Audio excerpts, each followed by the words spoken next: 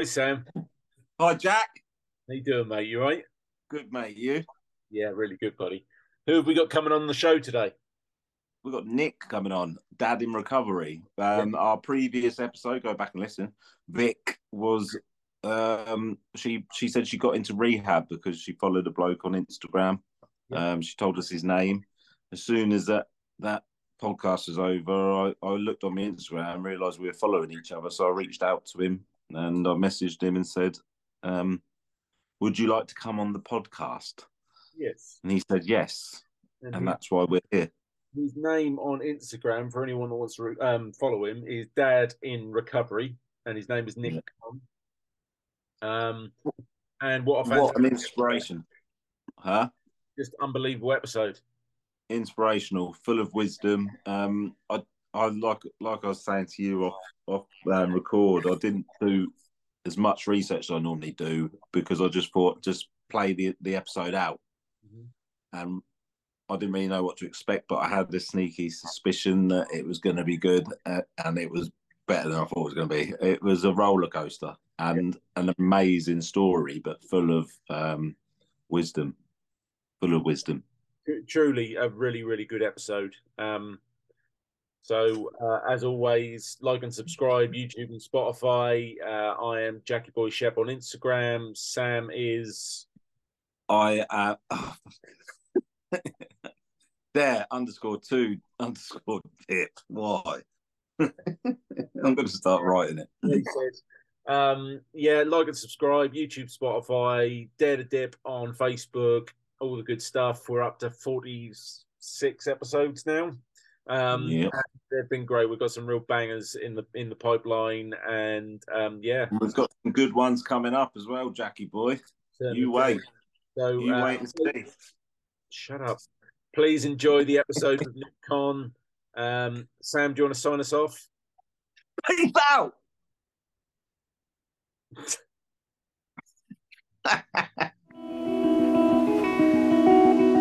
Yeah, you figured out how to do Zoom, Sam. It's great. Yeah, well, you're still on the side like this, but hey, I don't need to look at you anyway, do I?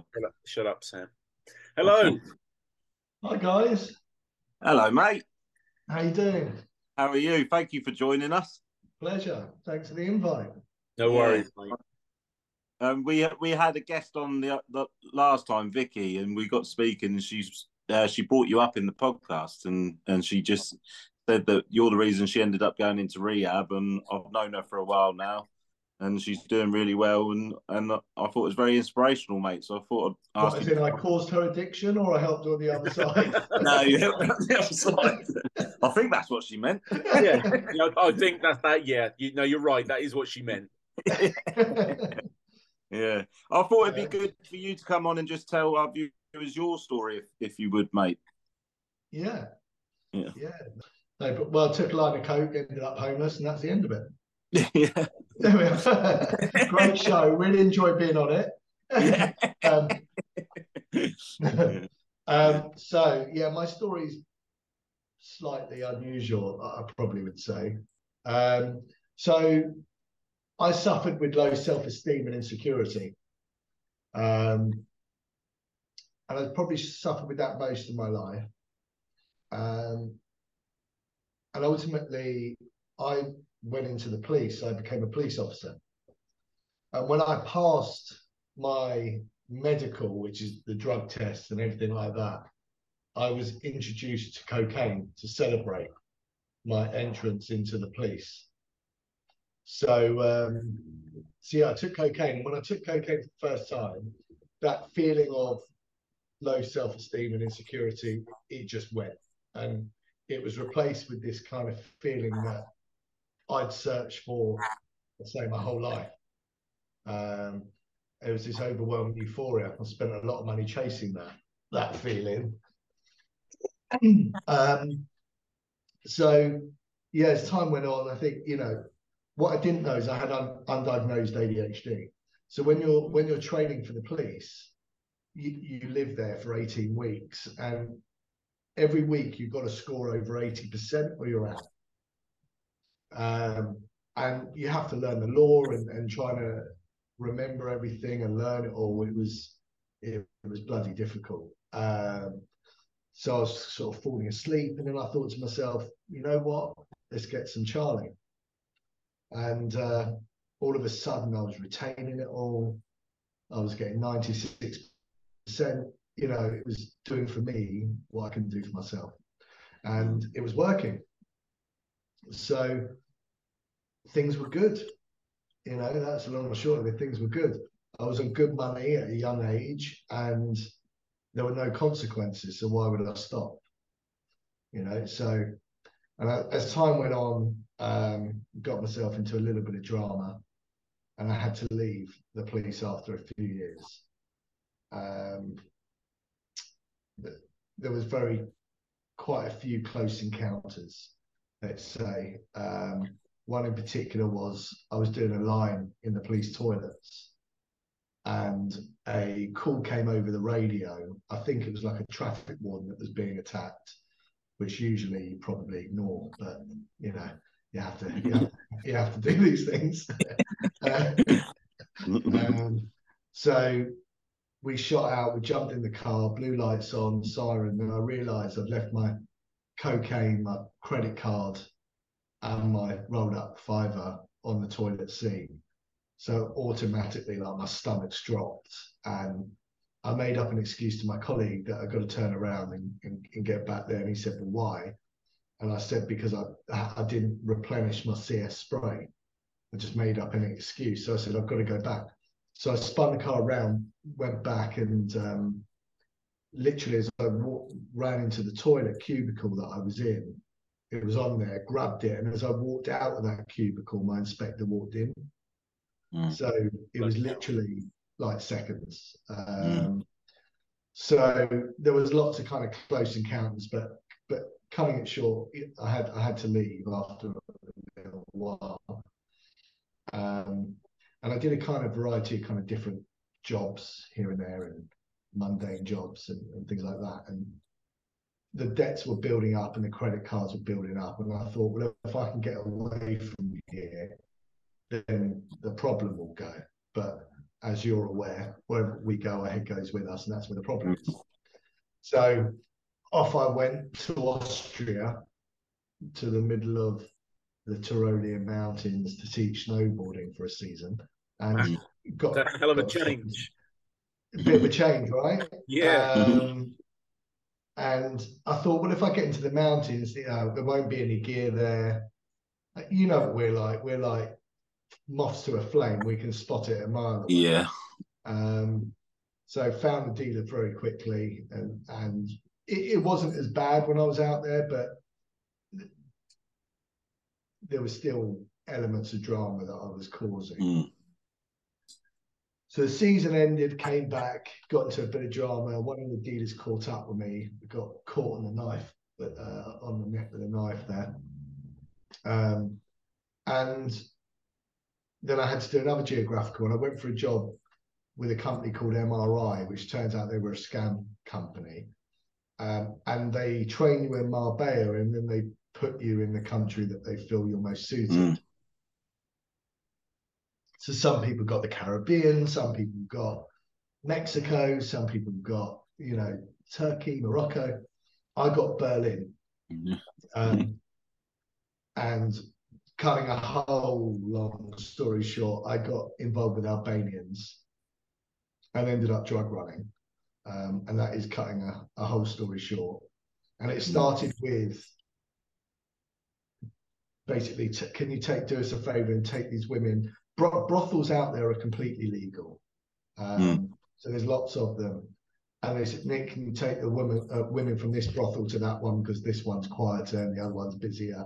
So, you know, so you end up doing bits like that, and they give you cocaine. And all of this cocaine that I was being given, which probably mounted up to about 8 grams a day,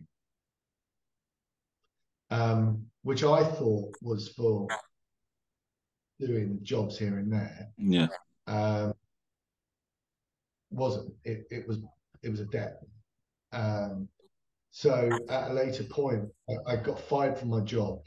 And pretty much, I think the same day after, they called in that debt, which was it was about 15 or 20,000 euros, and these people weren't the type of people that you could sort of do payment plans with and that sort of thing. So, and also back then, you didn't have FaceTime, you didn't have Skype. So I was kind of telling my family how well I was doing because I wanted them to be proud of me. But in fact, I was a wreck. So I ended up going to an area called Charlottenburg, which is the equivalent of Knightsbridge. And all the shops were shut, and I sat in the doorway, Gucci, darling, traveling leader. And I didn't leave. I didn't leave that doorway for a few weeks. And it was towards the end of that, I remember these three German guys were coming back drunk one night, and one went to piss on me, and I hit him in the balls, and they kicked the daylights out of me. And I remember I woke up that next day, I was covered in blood. I thought, I'm done. What has my life become? So I remember I called my family and I explained to them that I've got Albanians after me. I've got a big drug problem, and I'm homeless. And they were amazing, and they said go to a hotel and get them to call me when you're there. So I went to the Hotel Adlon, where Michael Jackson hanged his child over the balcony. Oh yeah, good hotel. Not if you're a child. I had the longest shower of my life, and flown back the next day. And I remember we were trying to get me into rehab and trying to get the NHS funding. It's a nightmare. And the only, if you ask anyone name a rehab, the only one they know of is the Priory. And unless you've got sort of 25, 30 grand, you're not going in. So we didn't know where to go, what to do. And anyway, it was only through a friend of the family's that I managed to get in somewhere that was affordable. And then I think in my first year of recovery, I kind of looked into it and I thought, well, how many other people have no idea where to go, what to do? And I just started researching, looking at what rehab costs, what psychotherapeutic modalities they use, what drugs they detox for, where they're located, what CQC ratings they have. Not really as a business, just for knowledge. And I became quite passionate about finding out about it. And that's grown to become, I set that up with £46, which ironically, I paid a schizophrenic guy who was an alcoholic. He drank because it stopped the voices that he would get, which is quite common in drug diagnosis. So, and he was a web designer, and I bought him £46 worth of beer, and he built my website. And now, sort of 12 years on, it's now one of the largest addiction advisory services in the country. That's incredible. And that's yeah, so it's come a long way, and it's we help. I mean, God knows how, I don't even know how many people we help every year, but it's in the thousands, and that's what we do. That is incredible, mate. And what a transformation. You've gone from one extreme to another to back round again, from working as a policeman, being a hero. Then you essentially went into a criminal lifestyle, and obviously it escalated into utter chaos, and now you've gone back round to being a hero again. You don't do things by half, do you? I mean, I did, mate. Yeah. Yeah. That was the first time I've been speechless listening to someone. I normally butt in, but I didn't really know what to expect from your story, if I'm honest, mate. I normally find out a bit more about the guests, but your name popped up. I noticed I was following you, and I thought I would message you, and I thought it'd be nice to do a podcast without digging too deep and finding out. And wow, that story is incredible and very inspirational, mate. It's slightly different, and this is the thing I say to people. People assume that addicts come from council estates and you know, fact is, regardless of where they come from, they're still human and we're all susceptible. And I don't come from a bad background. I don't have trauma. That's not my story. You know, and it can happen to anyone. Yeah, it's so important. That is such an important message, and that's why I constantly say I'm an addict, and because people, there's still a big stigma around that, and people assume it's just someone sitting on a bench with a needle in their arm or something, which is a form of addict as well. But it could be someone sat on a sofa with a can of beer.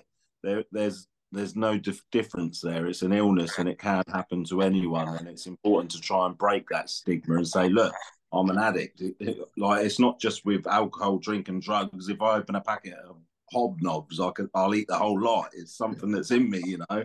It's and it's nothing to be ashamed of. I can laugh about it now because it still comes out in so many different ways. Like, anyone that knows me well knows anything DIY related.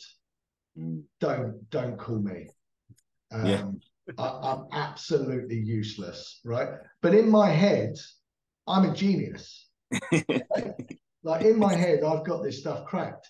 And my wife asked me to put a shelving unit up, and but I didn't have any of the equipment. So I thought, no, I've got this, you know, trying to act all big and macho. And I bought a 1,000-piece kind of screw set. I bought a top drill, a laser level. Who even knows you need that, right? What laser level? Yeah, I didn't put it up. I got someone to come do it. But this is where my addiction comes out still. You know, I've got to go all guns blazing, but I can laugh about that. Yeah, we're very similar. I think all addicts are in a way, though, aren't they? And your story is so similar to mine. Apart from, I was never a copper. I was always running away from them. So, but how long have you been without a drug now? Then 14 years now. That's incredible. Was it just cocaine you had a problem with? Cocaine was the main one. I think obviously the other bits and bobs, you try to kind of balance it out, you know, smoke weed or have a drink, but they were never really, it's the cocaine. That really got me. I say I never did drugs. Drugs did me. Yeah, definitely. Yeah, that's important. I wanted to ask, what were you guys using? Me, I was cocaine. But Jack comes on the podcast. He didn't have an addiction, but he's had mental health problems, so he does it from that side of things. But me, cocaine and drink really. But in all honesty, I'd have used anything at one point when I was at my lowest. It was only the things that I was used to as well as using them, but I was just trying to escape reality. You know, that's what it was for me. Yeah. And how's your mental health now in comparison, Jack, to where it was at? Oh, I mean, it's I'd describe it as a daily thing. That's something I have to keep in check. But what I would say is where I'm at now is I'm a lot more self-aware. Through a series of massive dips that I've had in my life, and there's 3 that really sort of stand out. But through getting through them, I then became more self-aware, and I opened up more avenues for support for myself and sort of things that I can identify as my kind of go-tos for outlets, if you will. So for me, yes, I would never say that I'm all good. I'm great. I mean, I have moments where I'm really good, and I still have days when I'm really down. But I'm just a lot more self-aware, you know. Yeah, brilliant. Yeah. What do you think your reasons for picking up the cocaine were for then? Were your mental health was down and out, or? Well, it was a good weight loss technique. Yeah. Yeah. Yeah, it was the low self-esteem and insecurity. Oh yeah, sorry. It was definitely that. But I think with these things, a lot of the time, you know, there's so many different theories behind addiction. My theory, I'm in this WhatsApp group with some professors and consultant psychiatrists from all over the world. And I explain my theory to them. And what I think is, I think we're born with a deficiency in dopamine. So when people have sex, go skydiving, do something which will release dopamine, and we don't have as much dopamine release. So we don't get that feeling that other people do. When we take a drug that floods our brain with dopamine, we get that feeling. Now, a mammal in the wild will desert its offspring to get dopamine. So I don't think that we're too different there. So yeah, it's quite interesting. And like I said, if they knew what it was and they nailed it, then there wouldn't be addicts anymore, right? Yeah. But that's So, interesting because you said you got ADHD as well, didn't you? Can't And remember. that's all to do with dopamine. You're always chasing a dopamine fix, aren't you? Do you think that is do you think a lot of addicts are undiagnosed ADHD? So I had this conversation with someone else. I think a lot of the time, I would say addicts, stimulant addicts, right? Ones that go for the uppers, right? Cocaine, things like that. I think there's a lot of evidence there for neurodiversity in relation with addiction. So which is why they treat ADHD with a stimulant. You know, they treat it with amphetamine. Yeah. So I think there's definitely a connection there.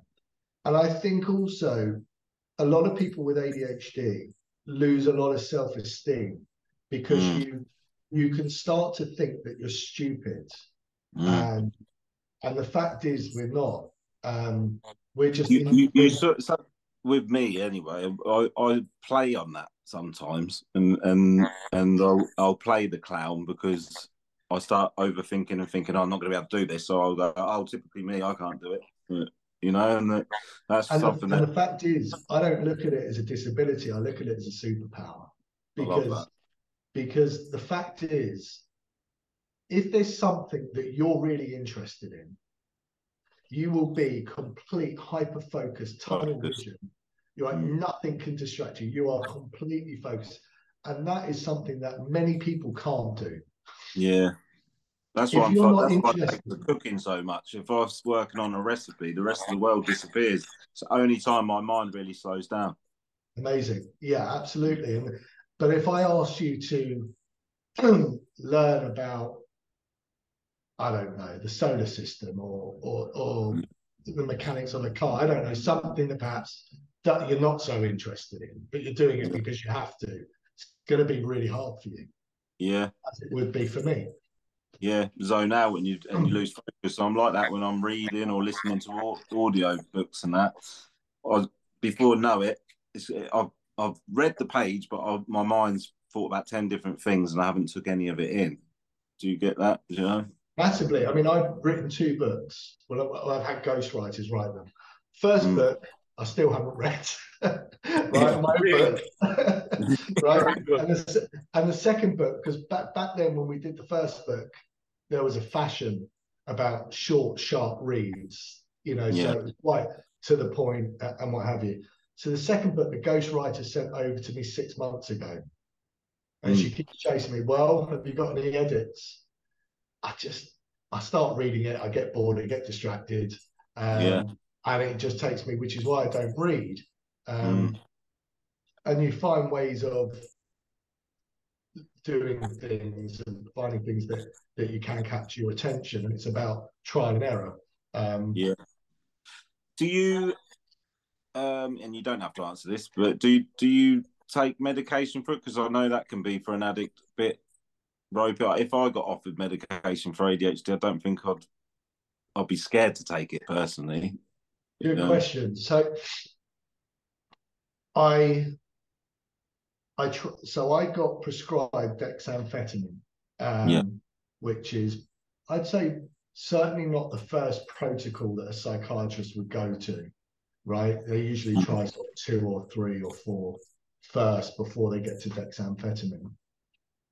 Now, for me, I don't know whether it's that my tolerance to stimulants is really high, but when I took it, I felt like I was back on a cocaine come down, which is impossible to concentrate on, right? Yeah. So that I really didn't like, that feeling. And I'm never going to chase that feeling because I hated it. But what my head does is, well, take more, you know, to get out of that come down stage. And the minute my head did that, I thought, well, yeah, that's not going to be. So for me, no, I don't medicate it. I've actually just tried. I'm on a vitamin at the moment. This new vitamin called Heights, which is all. So it's a natural vitamin, like you take vitamin C or anything, but it's all to do with the gut to the brain. Right. And I've actually started noticing a bit of a difference by 2 months in on that. So, and it's a lot of focus on the brain. Yeah, what's it called again, that vitamin? It's called Heights. Heights. As in Heights, as in, Heights. There's other the guy that's behind it. Sorry. There's other things like lion's mane that I've read. Lion's mane's meant to be quite good for it and stuff as well. I think there's a bit of a delay going on at the minute. I don't know what's happened there, but that's all right. It's just 2 people with ADHD talking, isn't it? Yeah. I think that's exactly what it is. I'm just saying, you guys rock and roll. It's fine. Yeah, there's things like lion's mane and stuff like that I've heard is meant to be quite good for it. But it's interesting what you said about the gut and the mind. The gut and the mind are very connected, aren't they? And there's a vitamin I've been taking. I can't remember what it's called now, but it's all like natural plants and it has got no sugar or nothing in it. And you just drop it in a bit of water and drink it. I'll get Jack to put it up what it is, but I've noticed that's a massive help for me. What are you laughing at, Jack? but that's helped me so much because you sort out your gut and everything, and it sorts out the rest, doesn't it? Supposedly. So that no, I've been seeing a few benefits from it. So we'll see how it goes. But also, it's the areas that you're struggling. You know, there's lots of good coaches out there that coach with people with ADHD. So if it's, organization is quite a big thing for people with ADHD. So sometimes it's asking for help for someone to maybe put a system in place, an organizational system on your computer, file system, something, because I think we struggle to think like that. So if there's someone to help you, and that's what it comes down to, right? Asking for help. Yeah, definitely. Which leads me to my next question, because you said you suffer with low self-esteem and confidence issues. I'm nearly 18 months in, and that's the 2 things I still struggle with sometimes. How long did that take for that to leave, or do you still struggle with it?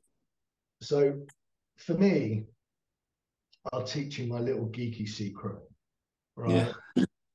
So for me, I find that our minds, when we wake up, go straight to what we don't have,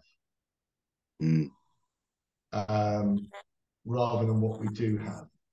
So my wife ignores me now, but when I wake up, my morning routine: go downstairs, feed the dog, let the dog out, make the wife her coffee, make the kids their milk, come upstairs, have a shower, get dressed, So and throughout that whole process, I'm listing out aloud what I'm grateful for.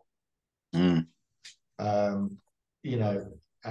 I literally list everything. And what I find that does is it just switches my thinking to being more positive. Yeah. And that's really helped me. And the fact, you know, I think when I came into recovery, I was single and happy. Yeah. You know, now I'm married. Careful, you might be single and unhappy. Miserable, yeah.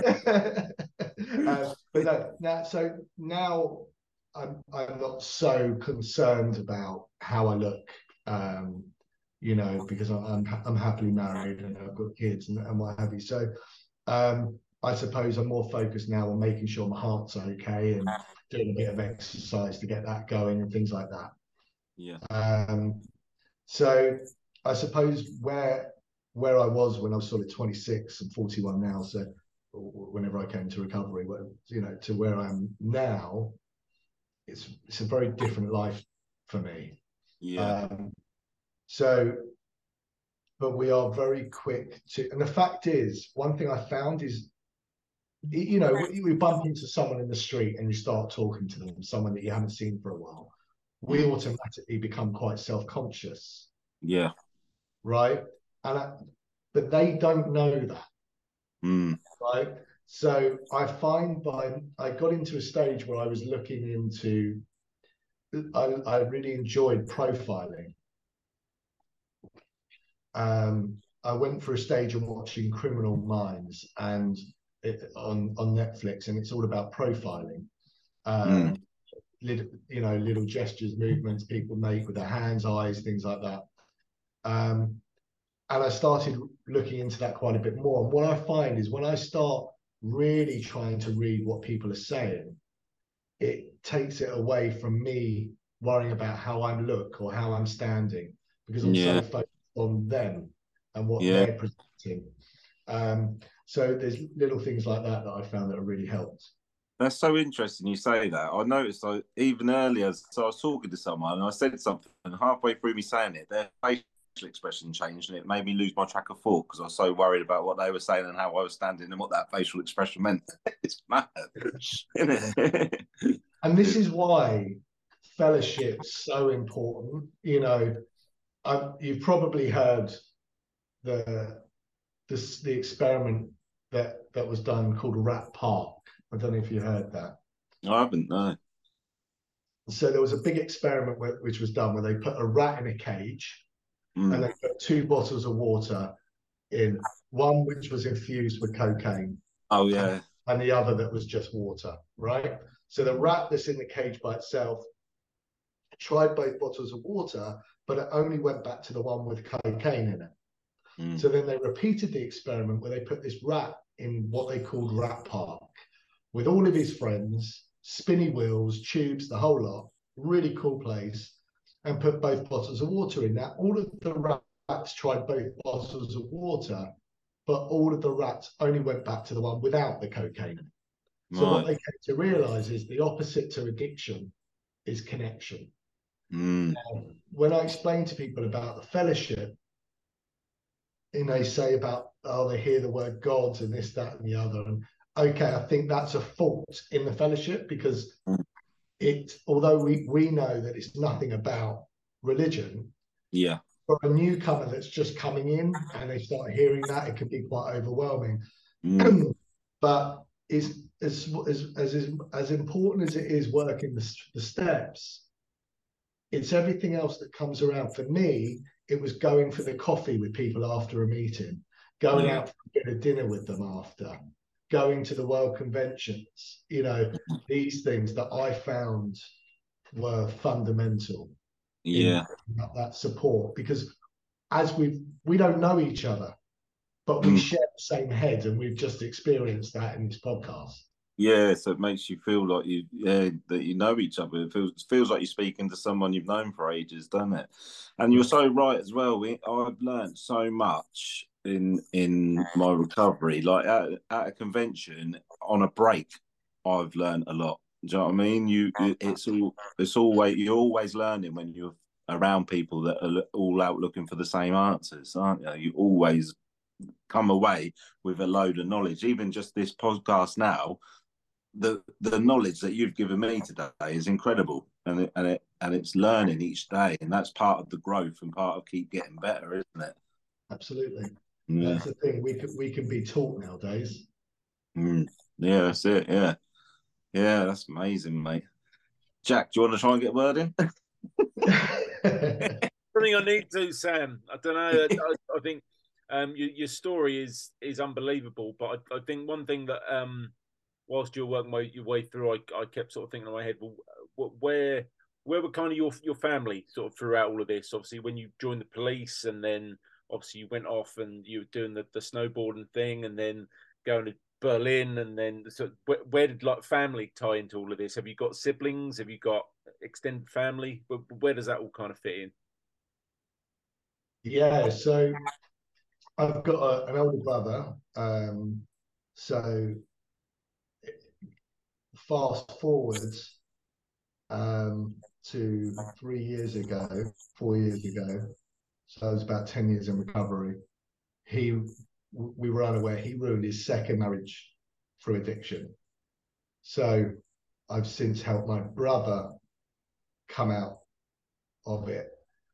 And so, but his using was very different to mine. Mine would have been very obvious, but that's why my family, I've got a very close family. I've got both parents. I'm lucky there. And I think, there's a lot of evidence that states that if you have a father figure that is emotionally or physically unavailable, the chances of a son developing an addiction are higher. So for me, my dad has always worked nights. Now, he's worked his balls off to provide for us. But as a kid, I'm not playing football with my dad. My dad's never around. You don't understand. He's quite he never talks about his emotions and feelings. But I think, but he worked throughout the night. So, he had to do what he did to graft to the family. And he did well at it. And so I didn't have that physical aspect per se. We never did those things together because he was too tired, and naturally. So it's true in me and my brother's case. I don't know about you guys, but so that was that. So there was obviously a few times where it erupted, and then I told him I stopped, and all the usual. Yeah, but that's powerful thing about getting into recovery as well, is that you've found yourself in a situation where you could help your brother, because if you hadn't have got well, there's a chance he might not have either. So it's a beautiful thing, really, isn't it? It is. Absolutely. Yeah. But it's interesting though, because of the dynamic. Because you look up to your older brother, and for a while I was struggling with the dynamic because I wasn't looking up to him. I'd become the older brother in a way. So it was quite. It took a while. So I was just explaining this to my wife, that it took a while for me to really adapt to that, and now he's back to being my older brother again, which is lovely. And our relationship is just amazing. And my relationship with his kids, who I didn't really know that well, now they stay at our house regularly, and it's lovely. That's beautiful, mate. My brother is younger than me, and him and his wife, the second. I relapsed loads of times in the past, but the last major one before I found the program.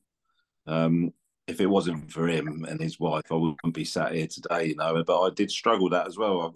I worried about speaking to my brother for help because I thought, no, I'm the older brother, and in reality, I look back and I wish I'd done it sooner now. You know what I mean? But I'm very lucky. Interesting, isn't it? It's interesting that we've got it from different perspectives. definitely. I'm very lucky to have a smaller, bigger brother. I dropped my phone. I exited the meeting. I don't know what the hell's going on. You're gonna do it properly. That's what I say. Yeah. I'm in recovery now, but my life's still hectic. I mean, this is the thing. Like they say, this disease is the only disease to tell you that you don't have a disease.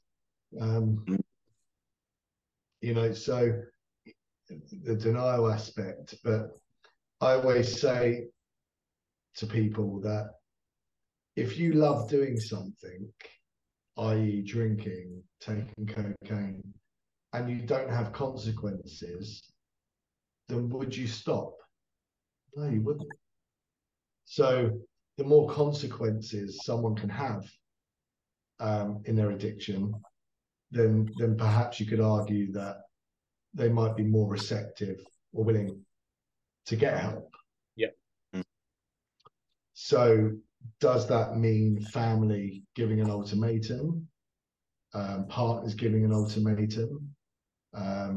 It obviously means not enabling them, certainly financially. But you can only do what you can do. Sometimes an intervention. But what I found quite effective is an email or a letter, because when you approach that person, loved one, with asking them to get help, the ego kicks in. Very much. Right? Very much. And that barrier is put up straight away. The ego's there. Nothing's going in. But when you write an email with love, of that, how much is killing me watching you do this. All I want is my brother well, to be happy.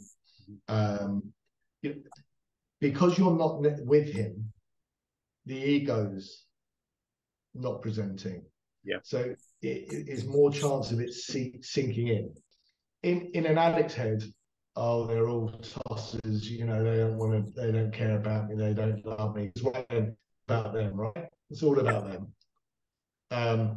But then when we explain ourselves, saying, I love you and I care about you, but I don't want to see you doing this. So I'm going to take a step back. And when you're ready, I'm here for you.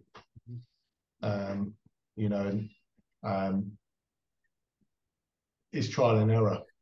Do you feel, Nick, that everyone needs a rock bottom? I feel like I'm trying to prevent people from having one, and try and do all this so people don't have to lose everything before they hit rock bottom. Do you feel some people need that rock bottom before they get help? So I kind of look at it as going up and down the lift. So I find that if the opportunity is there for you to get out on the ground floor, take it. Because if you do go down to the basement, it's not a good place to be. But absolutely, some, and the thing is, everyone's rock bottom is different, right? So for someone having only £5,000 left in their account might be their rock bottom. To others, having £5,000 in their account is what they'd wish for in recovery. Yeah. So it's perception, but it's got to be as hard hitting as whatever it's got to be in order for that person to get help. And if it's quite mild, great. Of some people, they've got to take a whack. Yeah. And also going back to the self-esteem thing and low confidence, I think a lot of addicts struggle with that, and going to a meeting or reaching out takes a lot of that. It takes a lot of courage, and it puts a lot of people off going to get the help they need. What advice would you give anyone that was probably flirting with the idea but a bit too scared to maybe reach out just yet?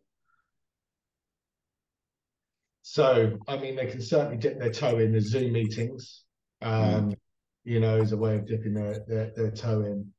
But they're going to have to get out of their comfort zone, if they want a chance. And if it means, if you know someone that might be an open meeting where perhaps they can take someone with them for support, just to make them feel a bit more comfortable. But the fact is, we, as proven, right, we are the same. You know, our heads are as quirky as each other's. Because so however you're feeling, they did. And it's not just people in recovery or in addiction. I think everyone struggles with low self-esteem and insecurity. I don't think these TikTok filters and this, that, and the other are doing any favors.